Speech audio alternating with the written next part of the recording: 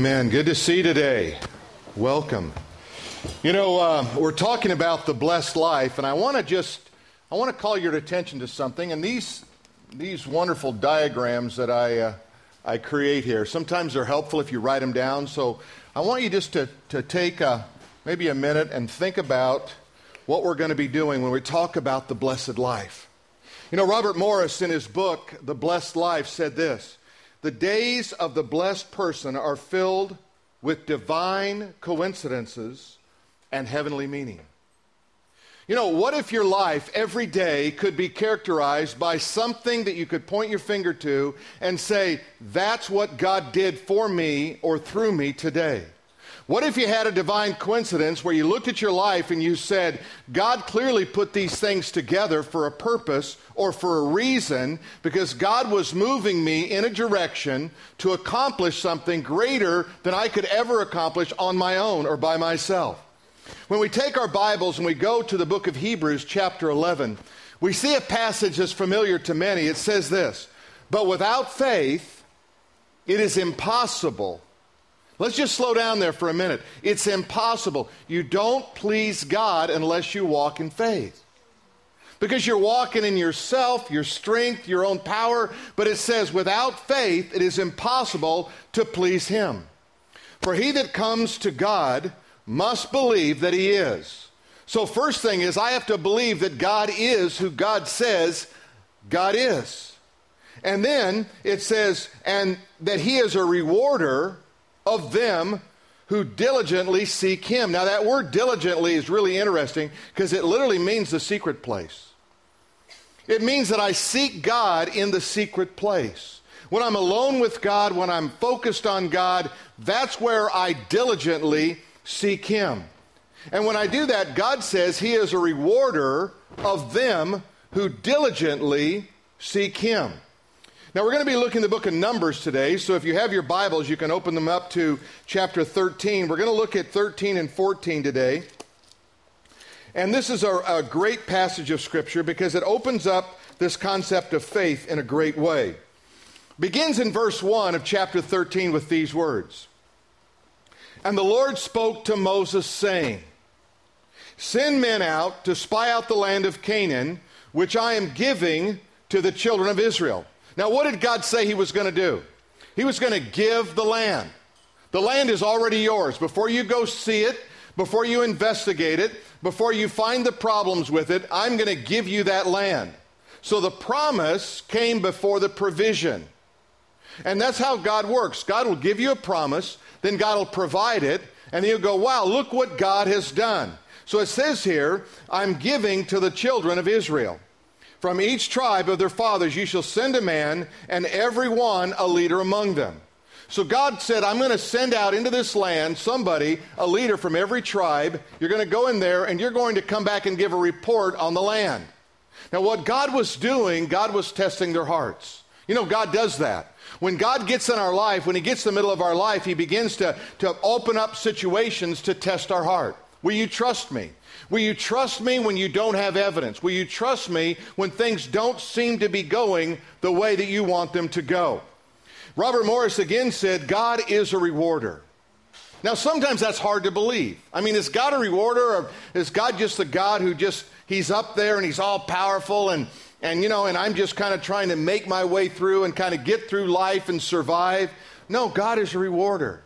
This is a truth about God which many Christians don't seem to be aware of. He loves to reward us when we diligently seek His presence, His will, and His ways. He rewards good work, and He rewards good stewardship.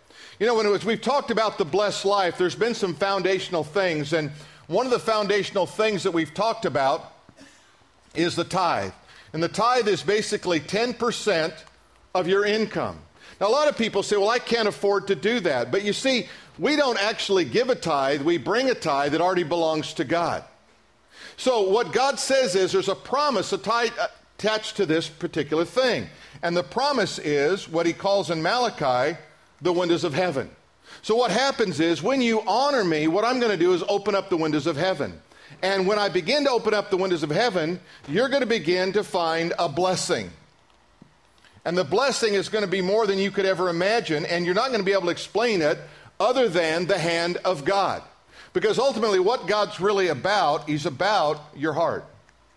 He's about getting your heart, and he knows what keeps us from loving God. You know, you look at your life and you say, well, I really do love God, and Jesus says, okay, let's take you through this test and see how much you love God. And as you walk through these things, if you love me, you'll keep my commandments, he says. So love is about honoring, obeying, and loving God himself. And so as we begin to process through this, I want to take you now through this book of Numbers. Now go to Numbers chapter 13, and let's look at verse 22. So then they told him and said, we went into the land. So the spies have gone out. We went into the land where you sent us. It truly flows with milk and honey. Now that's just an idiom that says it's a really good place to live. You're right. Everything we want is there. It's a wonderful place. It's a great place. And this is its fruit. But look at verse 28.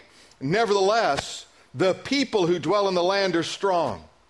The cities are fortified and very large. Moreover, we saw the descendants of Anak there. So it's kind of like this. Yeah, I know God loves me and I know God can work a miracle, but. And we always put that in front of it like, God, it's too big for God. Or it's too big for me. But you see, he wants us to understand we have to push beyond that. Think about it like this.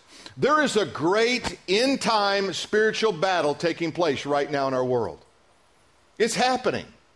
Now, we don't see that spiritual battle in the spiritual realm.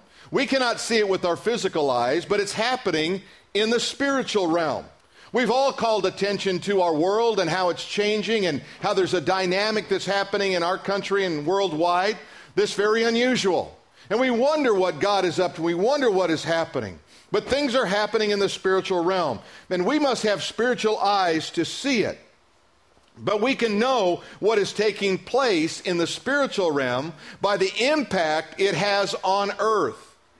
You see, what's happening in the physical realm is somehow related to that spiritual realm.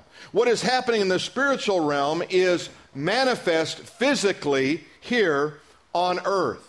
So what was happening with these spies? They were going into the land, and here's what they said. They said, you know, you're right. It's a great place. It's almost like saying God is a good God, God works miracles. It's a good place. But here's what we found. We found that there's strong enemies there. We found that there are descendants of great men of valor. We found there are difficulties and problems. And what they were really saying was, they were relating to what was happening in the spiritual realm. In the spiritual realm, there was opposition. And the spiritual realm was putting in their mind doubt. In the spiritual realm, these enemies of God were saying, you can't do it. And that was overriding the voice of God. Anything that overrides the voice of God is your enemy. Because it's not allowing you to move in the right dimension. Remember the Apostle Peter?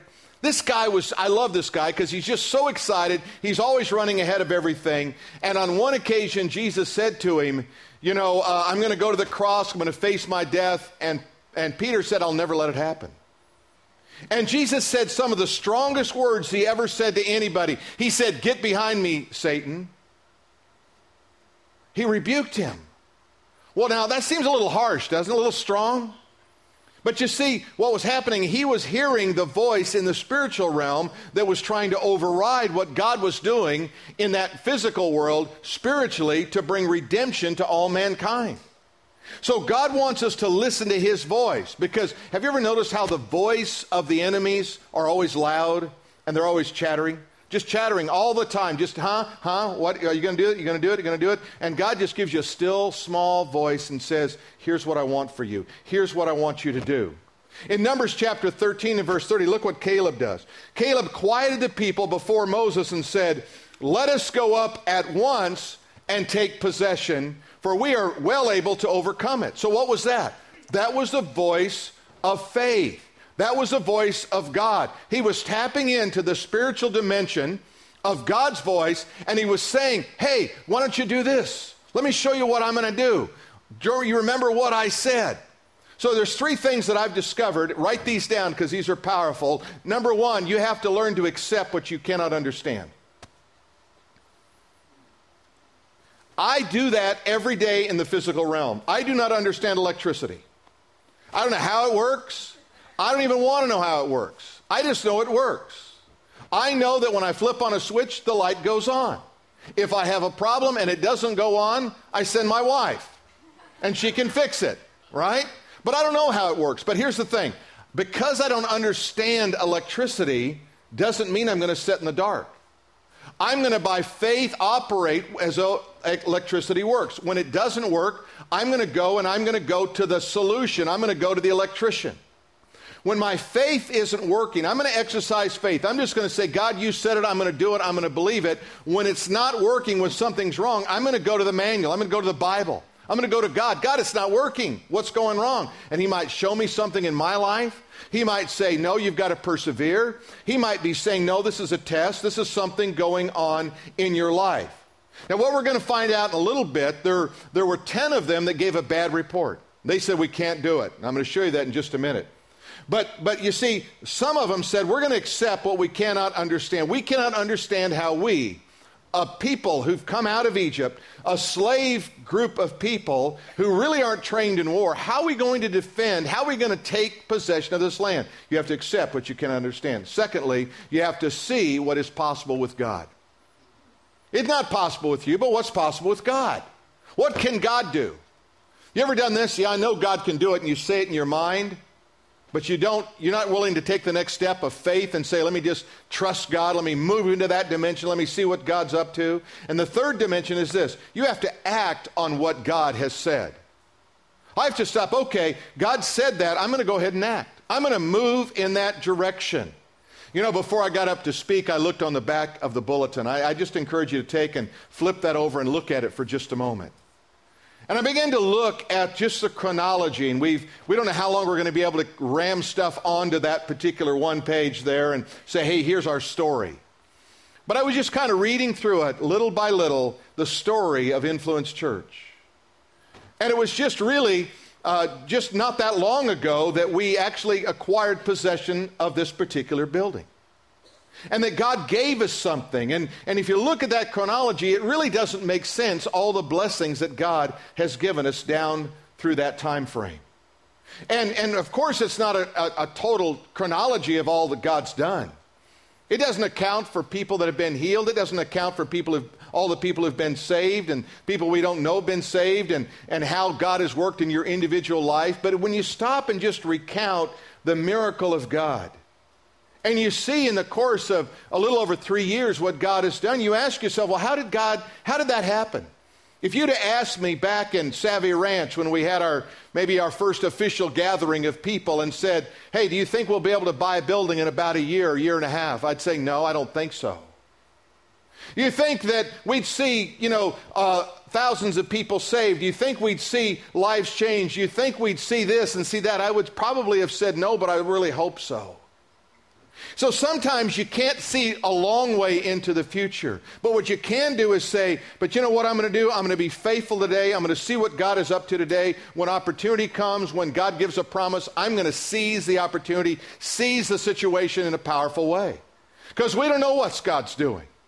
You know, about 2 years ago, I was asked to pray for a young man who was in a motorcycle wreck and became a quadriplegic. His name is Alec. And there's something that happens to you when you find yourself in a situation like that. And you're looking into that life and that family and that individual, and you're praying for healing. And there's that voice in the physical realm that says, this is just too big. It's almost like the voice of doubt that sneaks in and says, I can take care of some blindness and maybe some cancer and maybe some heart and maybe I can get somebody a job, but this is too big for you, God. And there's something in me that just pulls me back. And so on 2 different occasions, we've been asked to go and pray at a golf tournament fundraiser for Alec. And each time it hits me the same way. Why do I put a limit on what God can do? Why does the physical situation that's so big in any way deter my faith? And I just determined I'm not going to let it. Even if I feel it in the physical realm, I'm going to burst through it. And so just recently, that family was able to fly to Switzerland and do some stem cell implants. And as they did that there, they didn't know if there would be any, because zero feeling. None whatsoever. And you pray for a miracle. The miracle, I always say the healing of a doctor is not a second-class miracle. That God works through us and works through the wisdom and the creative dimension of all of us. And we don't know how God works sometimes. And so we asked his mother, Mary, what happened? What was the result? They've been back just a few weeks now. And they said for the first time he detected some sensation. And that there's some feeling that's coming back. And I said, God, that's enough. That's enough to get started. God, that's just the beginning of what you want to do. And I find myself just saying, God said, I gave you that so that you wouldn't put limits on what I can do. Because in the physical realm, I want to reject it. I want to say it's too big.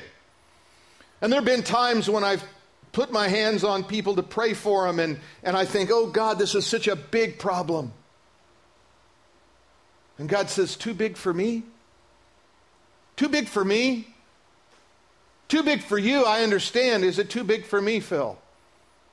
God wants to push us out of that realm of that natural and that understandable and say, I want you to begin to see miracles. You see, and what we're really doing is we go through this, we begin to see how God takes us on a journey, and he takes us on a journey to the supernatural. I want you to start working not in the natural realm, but in the supernatural realm. I want you to begin to see what I can do. And God is taking us through a process through this series on the blessed life. Because what is the blessed life? It's not, if you had all the money in the world and didn't have your health, would you be blessed? If you had all your health and you had no money and you were impoverished and you were dying and disease was grabbing you, would that be a blessed life? Somehow God wants us to bring balance to our life. In Numbers chapter 13, now let's go back. Let's look at verse 31 through 33. But the men who had gone up with him said, we are not able to go up against this people. We can't do it. Why do you keep pushing us? Why, Moses? Why do you do this? We're so content in Egypt as slaves. We're not able, for they are stronger than we are. And the 10 gave the children of Israel a bad report of the land which they had spied out, saying, the land which we have gone as spies is a land that devours its inhabitants. What does that mean? I've read that 100 times. What does that mean? Does that mean you're walking down the road and it just eats you? Does it mean it's just a harsh environment? You've already told us it was a land filled with milk and honey. And because then it goes on to say, and all the people. So it's not just the land that devours its people, and the people whom we saw are men of great stature. There we saw giants. The descendants of Anak came from the giants. And we were like grasshoppers in our own sight. And so we were in their sight. And here's what he says. We have got really, really a small perspective on what God can do. We have grasshopper vision. It's really what we have. We just look how little we are, look how insignificant we are. And the implication of that didn't really hit me until I turned the page in my Bible. I want to just read this to you. This is amazing.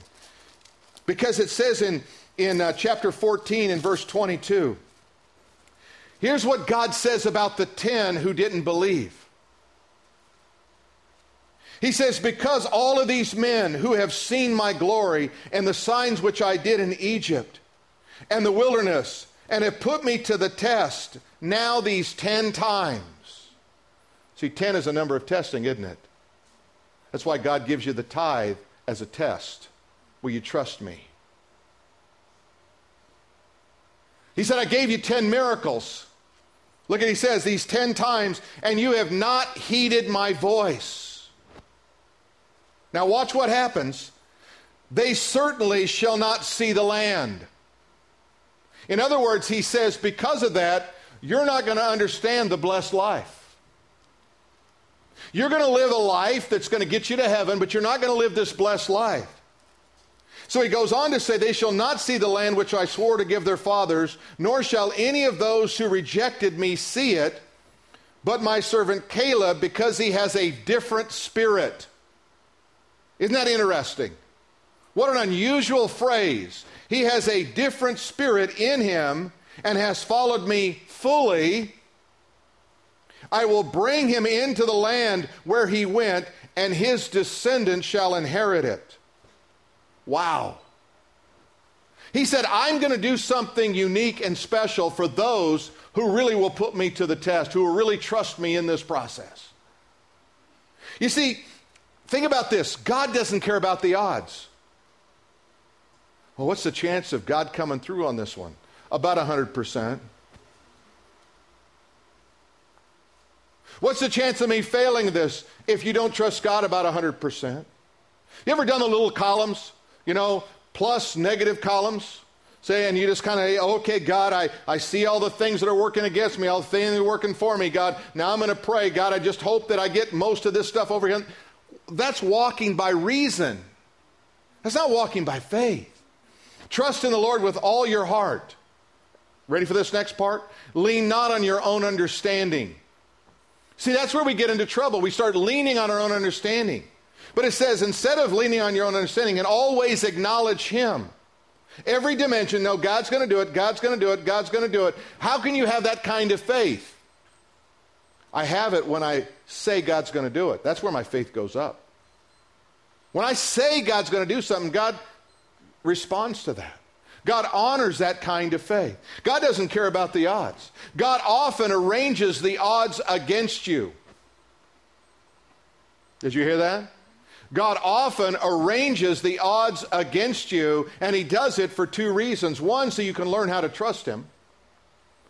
You see, if it's always working in my favor, that's what happened with Job. Everything's working in my favor. God, there's a hedge about me. I'm protected. I'm blessed. I've got everything going right in my life. But God says, no, I'm going to arrange the circumstances against you because I want you to learn how to really trust me. And that's why Job in chapter 42 said, I heard of you with the hearing of the ear, but now my eye sees you, and I repent.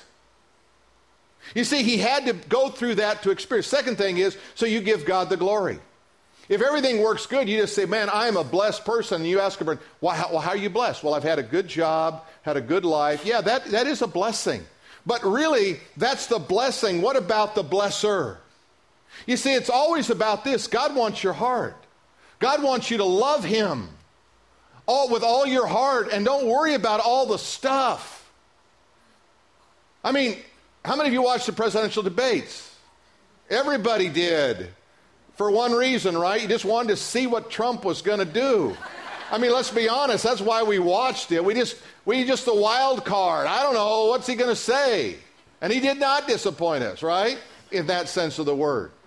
But if you listen to the way that life is configured and the geopolitical situations that exist in our world and all the issues and all the conflicting solutions that are going on, all from a group of people who philosophically are supposed to have a similar mindset, you'd look at it and go, wow, we are in a mess. Unless you believe in a sovereign God who's over all things, who manages the world before breakfast. He's not worried. He's not concerned. He's not reading headlines. He's not on Drudge going, oh my gosh, look at this.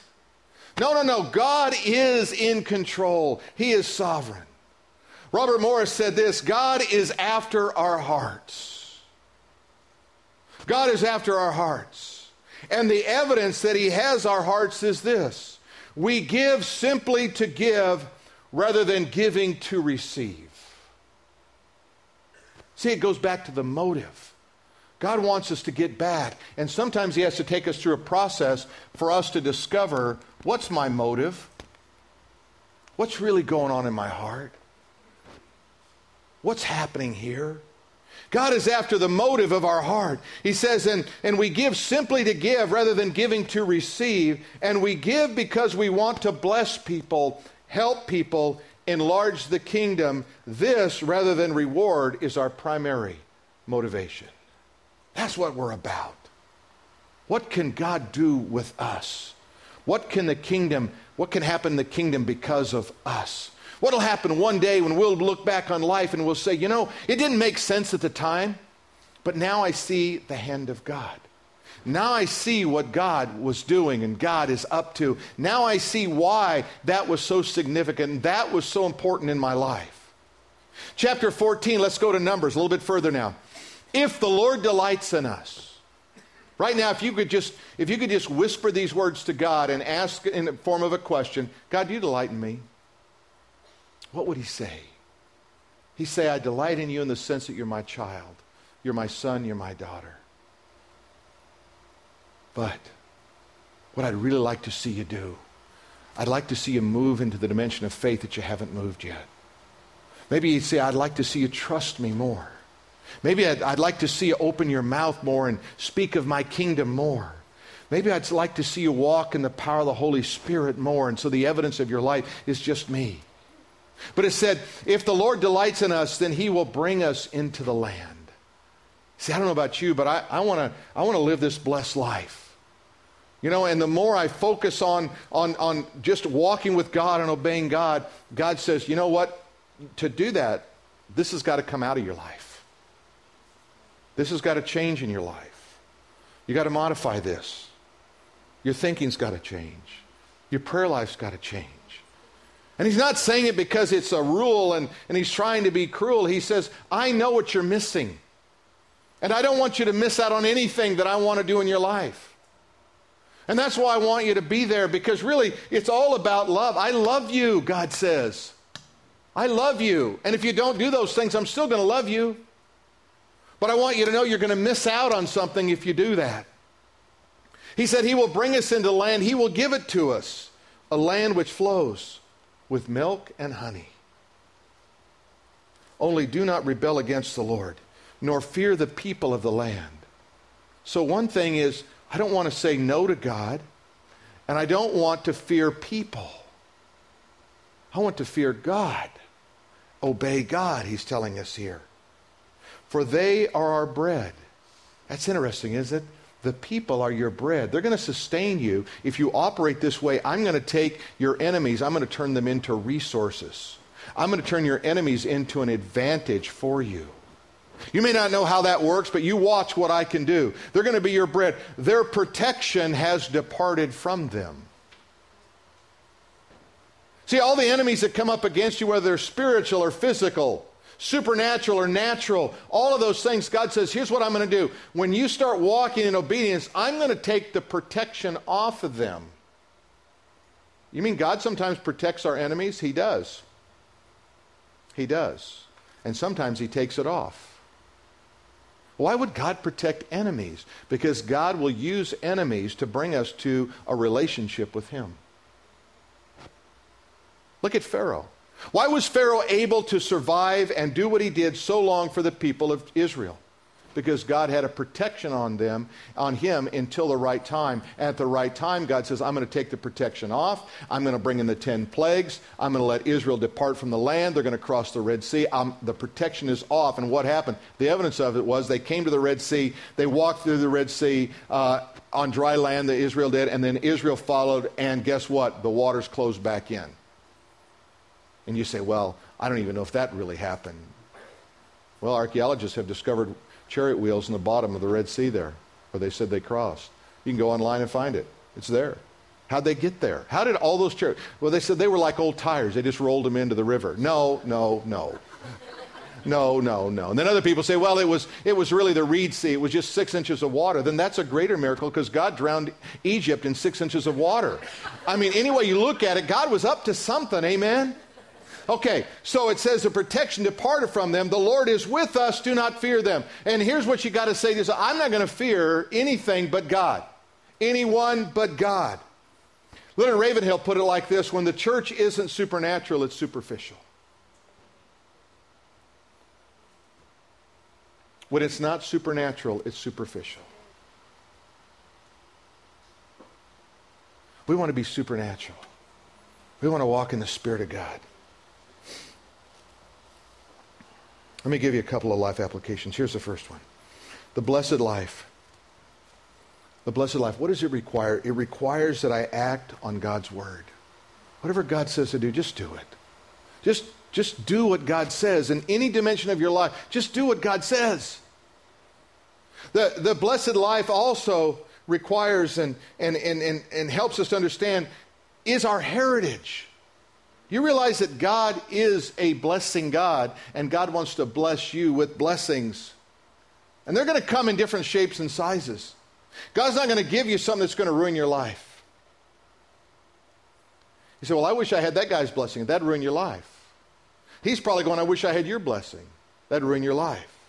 God custom designs the blessed life for every one of us. Some people says, you know what?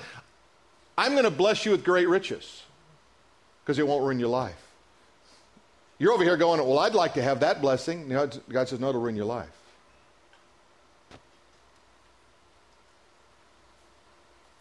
Emerson put it like this: for every 99 people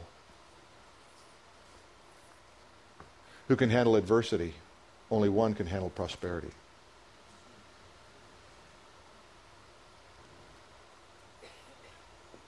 Interesting, isn't it?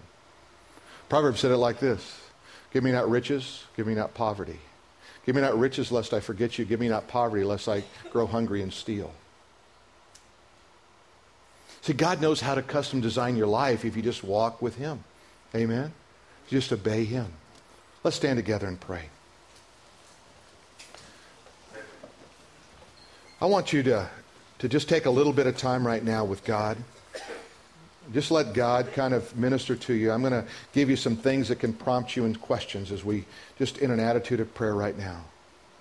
I want you just in your own way just to say, God, I want to live that blessed life. And then just ask the Holy Spirit to show you what needs to happen for you to do that. Just let Him speak to you. What needs to happen for that to happen? What is He saying? It's going to be a different message to every one of us wherever we are. It might be that gentle nudge that just says, you need to trust me. You're overwhelmed with your life right now. Your situation is too big for you.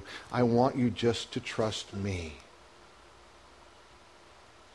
He might say your burden is too great. Would you just drop it at the cross? That's how you're going to have the blessed life. For others, it might be that God's saying, you know, you need to be in my word because your faith is diminished because you're not in the word enough. Faith comes by hearing, and hearing by the word of God. It might be that God's saying to you, you need to start being faithful in your giving. Faithful in your sharing your faith. Faithful in loving people.